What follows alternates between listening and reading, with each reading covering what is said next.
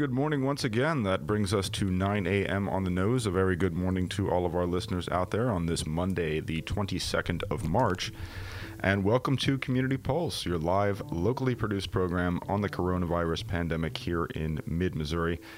As a reminder of our production schedule, you can catch Community Pulse live Monday and Wednesdays from 9 a.m. to 9:30 a.m. The backdated episodes are then available immediately on our website, kopn.org, kopn.org, where, as a matter of fact, all of our programs are archived. And you can find them also later in the day on our Facebook feed with germane links to the day's discussion, and you can even check out the entire catalog on Spotify and Apple Podcasts. So, some show we have for you today. Our host, Dr. Elizabeth Alleman, the local family physician and host of Your Health Matters as well, will be interviewing Representative Martha Stevens, and we'll, of course, be talking about vaccine distribution here in mid-Missouri. So, Representative Stevens and Dr. Alleman, don't want to take up too much time than I need to. This is quite the discussion. Thank you both so much for joining us this morning. Good morning, Peter, and good morning, Martha. It's good to have you on the show. Yeah, thank you for inviting me. Nice to talk. So I wanted to start off with some numbers. After watching numbers decline across the country in Missouri and in Boone County, we're now seeing increases in cases plateauing across the country, and Missouri and Boone County are both seeing a slight uptick in cases. The Missouri Sewer Shed Surveillance Project is showing Columbia's wastewater facilities their sampling is showing increased numbers of viral particles, viral RNA in the wastewater, which has been correlated with an increase in cases within the next week or two. So we should, I think that the primary story in the news seems to have been, and it's so exciting that we've got more vaccines going out. People are getting vaccinated. People are beginning to resume parts of their lives. People are hugging their grandchildren again. And that is exciting and lovely. But the thing to remember is that people are still getting infected. People are still getting sick. People are still hospitalized. And we are still continuing to lose community members to this viral pandemic. And, it's really not over for any of us until it's over for all of us. That is true for me, sort of energetically and politically, but there's no place where that's really true, more true than in public health. So as long as there's virus spreading through the community, we are all at risk of either getting sick ourselves or of losing someone that we care about. Mm-hmm. And it's true on a global level as well. So vaccines are continuing to go into people's bodies throughout the state, although the distribution of vaccinations is really interesting. I really expected that once the state got called out on sending vaccines away from the population centers in St. Louis and Kansas City and apparently preferentially to rural areas, especially in the far south of Missouri and a little bit in the far north of Missouri, that kind of injustice would stop, but apparently it has not. So it still is true that many people are traveling outside of St. Louis and Kansas City to get vaccinated in very rural areas. And if you are in the current tier, which includes many essential workers, you can see if you can make the system work for you. And if you have any difficulty, you can contact Jenny Chadwick or contact there's a Facebook group, which we can make a link to in the show notes, that is helping people in Missouri who will qualify for the vaccine, find an appointment. And they call themselves Vaccine Sharks, but you would find them on the Missouri COVID-19 vaccine information on Facebook, and they are committed to helping people get an appointment within 24 hours, and the appointment will be within a week, and they've been very successful so far in helping people in tier get vaccinated. And then Jenny texted me this morning, just as we were getting ready, that Sam Page it was calling on family physicians to sign up to be vaccinators. And I will say that I don't know the details of that, but we are hoping that everybody who has the skills would participate in this. I will say that I began an application process with MU Health about a month ago to help out with their vaccination center here in Missouri, and that process has taken longer than I expected. I'm not trying to be critical. It's just that, of course, before they bring on part-time temporary workers, they need that to go through a process. And there have been a few glitches in that process. Some of them are totally mine. Last week on the show, I mentioned that we are having difficulty.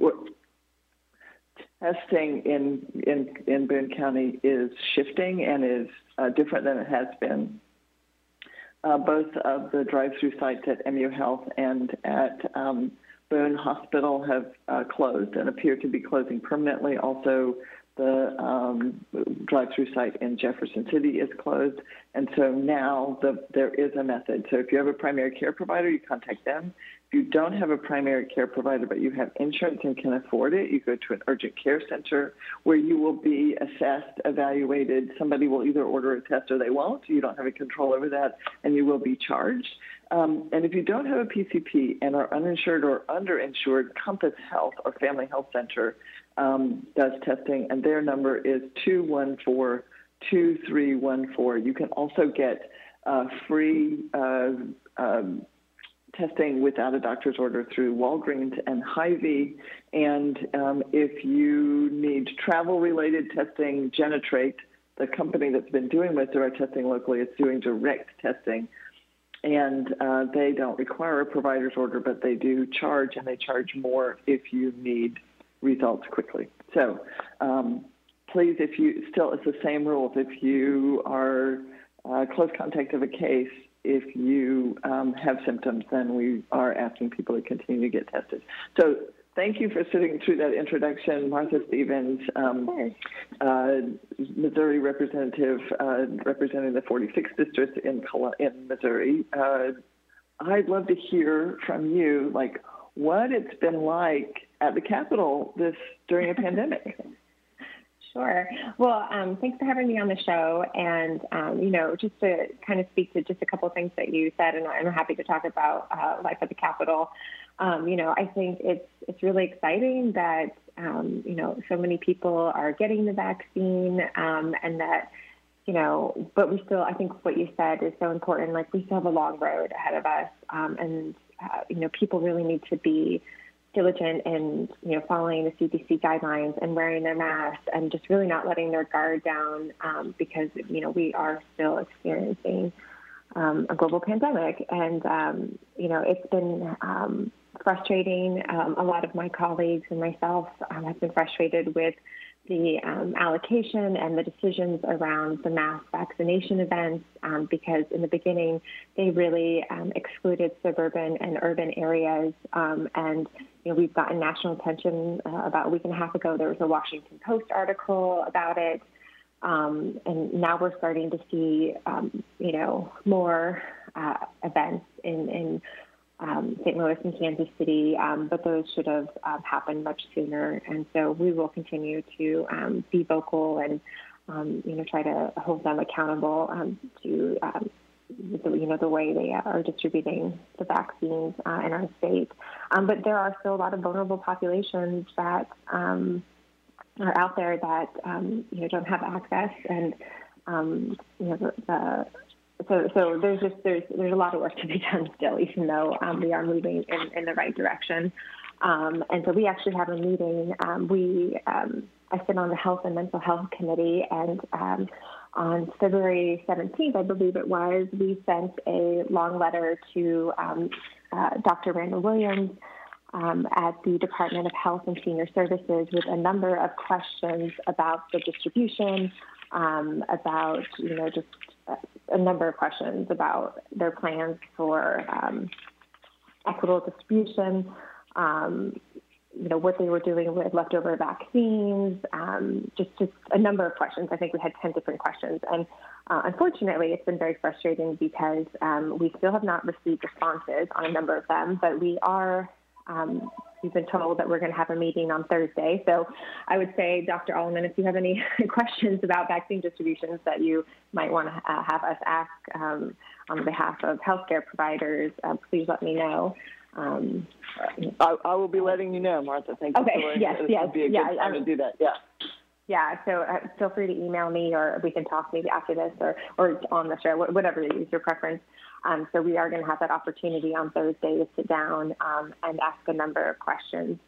So life at the and also, I think you also mentioned something that's just been very frustrating too is for people that are on numerous lists and they get notifications that they can go get a vaccine. I've heard a lot of stories of people that live in St. Louis or St. Louis area or Kansas City, and they get notifications that they can go get a vaccine a couple hours away. And again, for people that have the means and the resources and the privilege to do that, they can, but most folks, that's maybe not an option for people. So I think that's something to also keep in mind. So we went back into session in January, and we just actually last week was our spring break, so we go back today, so we're a little more than halfway through the legislative session. But it's been frustrating because many of my colleagues do not adhere to CDC guidelines and do not wear masks. Masks aren't required in the building, on the House floor. There are a few chair people of committees that require it in committee, but that's, again, at the discretion of the chair. So it's been not the safest environment, to say the least. So, and then talk also about, we talked about when I've been thinking about you, and apologize for not having let you know that I was thinking about you. Oh, no. But wondering what it's been like, what you're watching legislatively. So we have legislators who are not following CDC guidelines, and I'm going to guess they are. I don't want to presume what people are thinking, but there are certainly many Americans and many Missourians who believe that we're overreacting and that this is overblown and that maybe it's not even happening. And so I'm wondering what kind of responses legislatively we're seeing as far as bills introduced and bills that are moving with regard to public health. Yeah, well, one bill that I definitely have my eye on, it has not, it's called Senate Bill 51, so it's a COVID liability bill. It really, basically it protects bad actors, like in nursing homes, long-term care facilities, from having any kind of accountability for negligence, basically, for the patients that they care for, and it's specific to COVID-19. It has not come to the House side yet, so we have not debated it on the House floor yet. So, I know there are a lot of groups that, have spoke out, different advocates for nursing home residents, groups like the AARP. And so, I think, if there are bad actors and people are put in very unsafe situations where lives are lost, I think that families certainly deserve the right of trial by jury and to have their day in court to hold wrongdoers accountable. So that's something that I'm watching, and I can certainly keep folks updated on that. Like I said, it hasn't come to the House floor yet. And then another issue around public health is Medicaid expansion. So as you know, the voters approved Medicaid expansion in August of 2020. That is something that I've been a long-time advocate for. And thankfully, the voters came together and used the ballot initiative process to get that passed. And right now, in the House side, it's been interesting because our budget chair has created a whole new budget bill. Typically, because we have to, I guess I should back up a little bit, we have to allocate the funds for the 10% of the cost that the state is going to cover. So it's a 90-10 match. So the feds cover 90%, we're going to cover 10. And that appropriation typically is in House Bill 11, which funds, it's a budget bill that funds many different programs through the Department of Health and Senior Services. But they have decided to specifically take out Medicaid expansion from House Bill 11 and create a new House Bill, House Bill 20. And so we're watching that closely. Voters, when they pass Medicaid expansion, it guarantees that we're going to do this and put it in the state constitution. And so we know that even though they're whatever maneuvers they're trying to do, I don't know if it's a last-ditch effort for them to say, I voted no on Medicaid expansion and House Bill 20. Perhaps it's just political theater, or they're getting ready for their primary races that they're going to have down the line to say, I voted, against expanding Medicaid in Missouri. Whatever the reason is, the fact that they're even trying to manipulate this and try to cause any kind of hiccups on Medicaid expansion while we are experiencing a global pandemic is just absolutely shameful. With Medicaid expansion, we're finally going to be able to cover about 275,000 Missourians so that they have access to health care. Of those Missourians, 72,000 are essential workers. They're the people that have been, risking their health and safety and their family's health and safety throughout this pandemic as grocery store workers, child care aides, pharmacy clerks, caregivers for, people living in their homes. And so it's just, it is so important for so many reasons that we make sure that Medicaid expansion is implemented this legislative session so that on July 1st, people can begin to sign up for access to health care. And it's not only just good for public health and for, people who have the dignity and to be able to go see and get preventative health care and go see a doctor, but we know it's a job creator and it's, economically, it's a win for our state. Even Governor Parson in his budget proposal at the beginning of session, conceded to the fact that we're not going to have to cut different programs to fund Medicaid, which is the rhetoric and the false talking point that I have heard for the past 10 years. It's just really important. So even if, they are messing with it, the budget process also, will take place on the Senate side too. So perhaps if they mess with it on the House side, we can get it restored on the Senate side.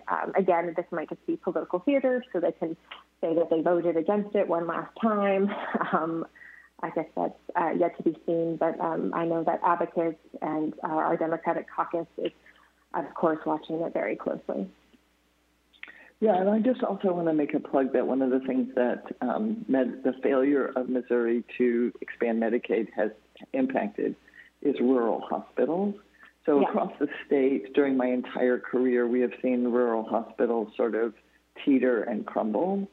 And in central Missouri, we recently had the Boonville Hospital close.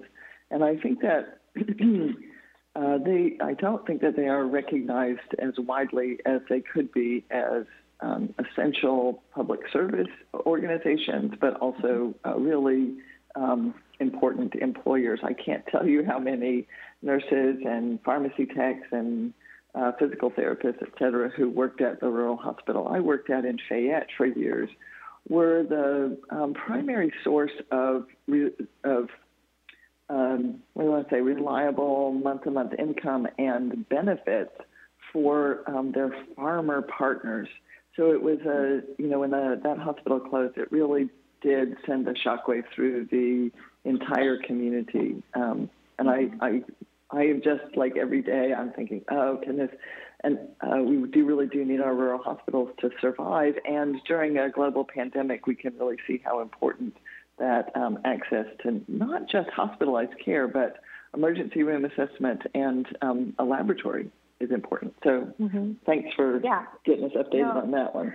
No, absolutely. And I would also say, for those rural areas, when a rural hospital closes, it's devastating on so many fronts. Typically, those hospitals are the number one employer for those communities, and people having to travel further. And then another population, because I've worked on a lot of legislation around supporting low-income families and pregnant women, is that, people don't realize that here in Missouri, we do cover pregnant women up to 185% of the federal poverty level.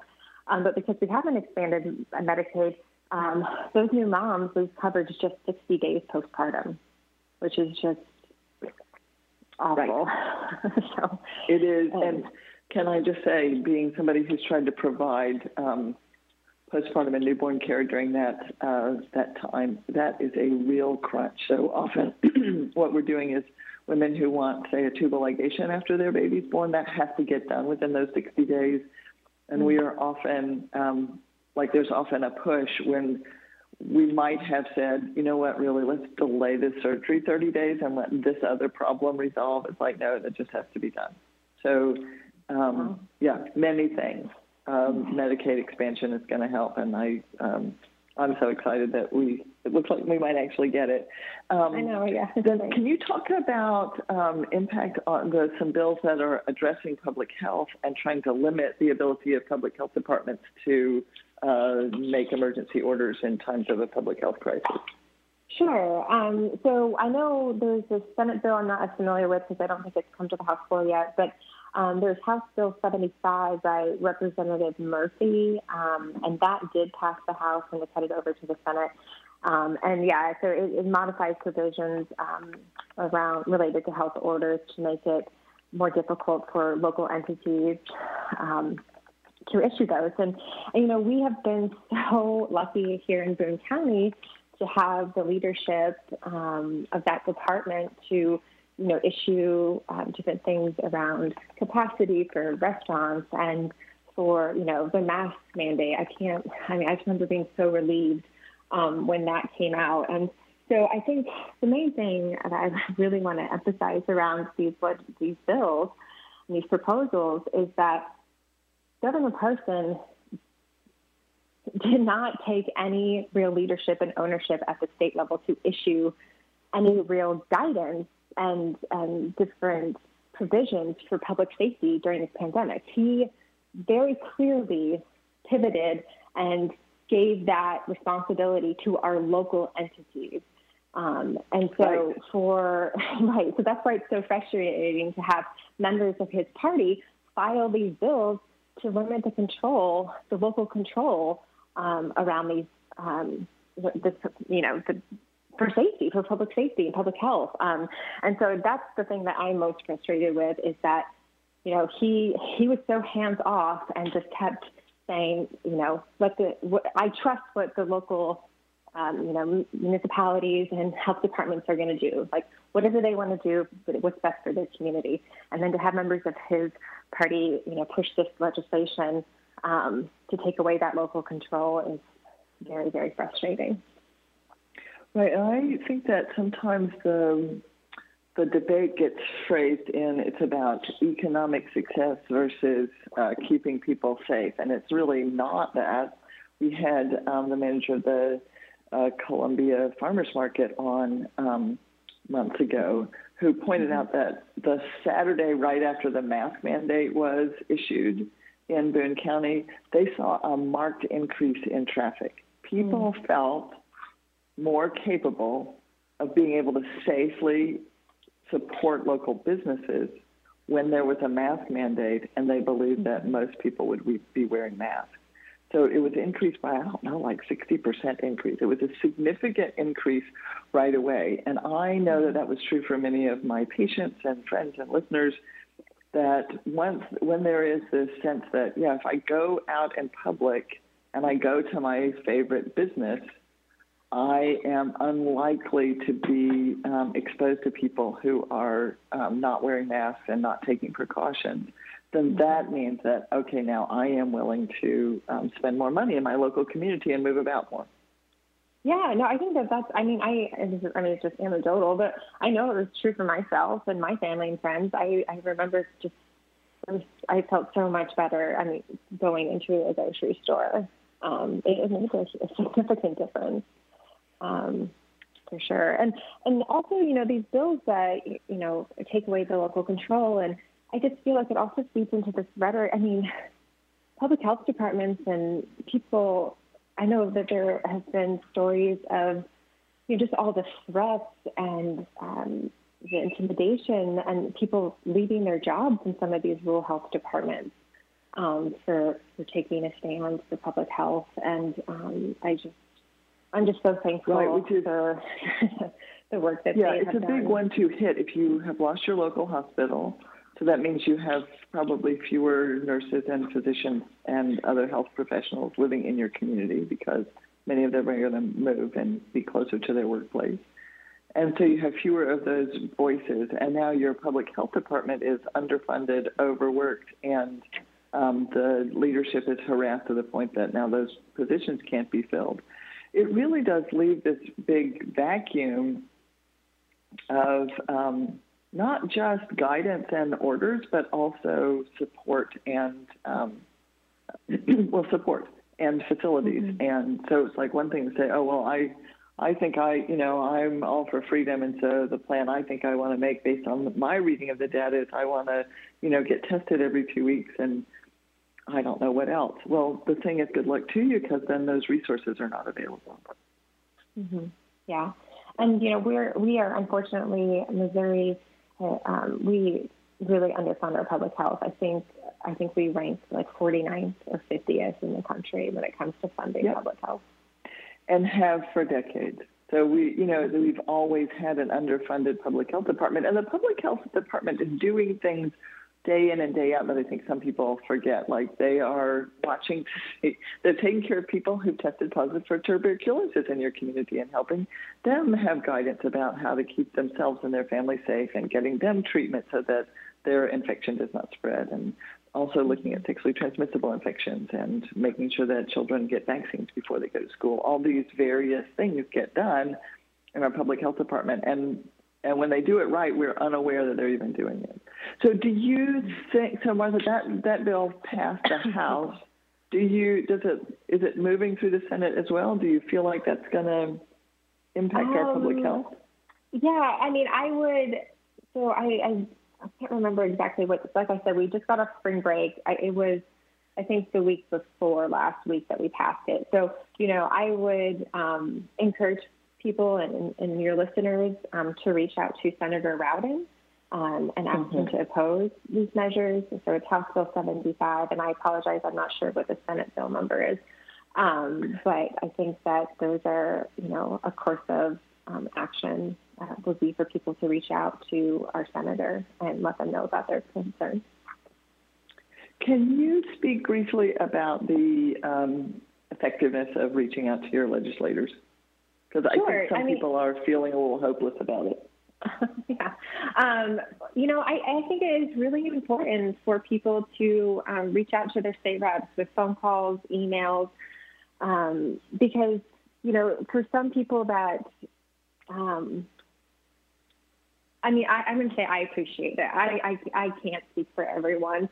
But in a sense, sometimes it gives cover to perhaps a Republican who, instead of voting down party line, they can say, I'm not going to vote with my caucus on this because I've heard from a number of people that really care about this issue, and this is right for my community. I think it can make a difference. I think personal stories are very, very important. And, it's been really unfortunate that the Republicans have not made it accessible for virtual testimony.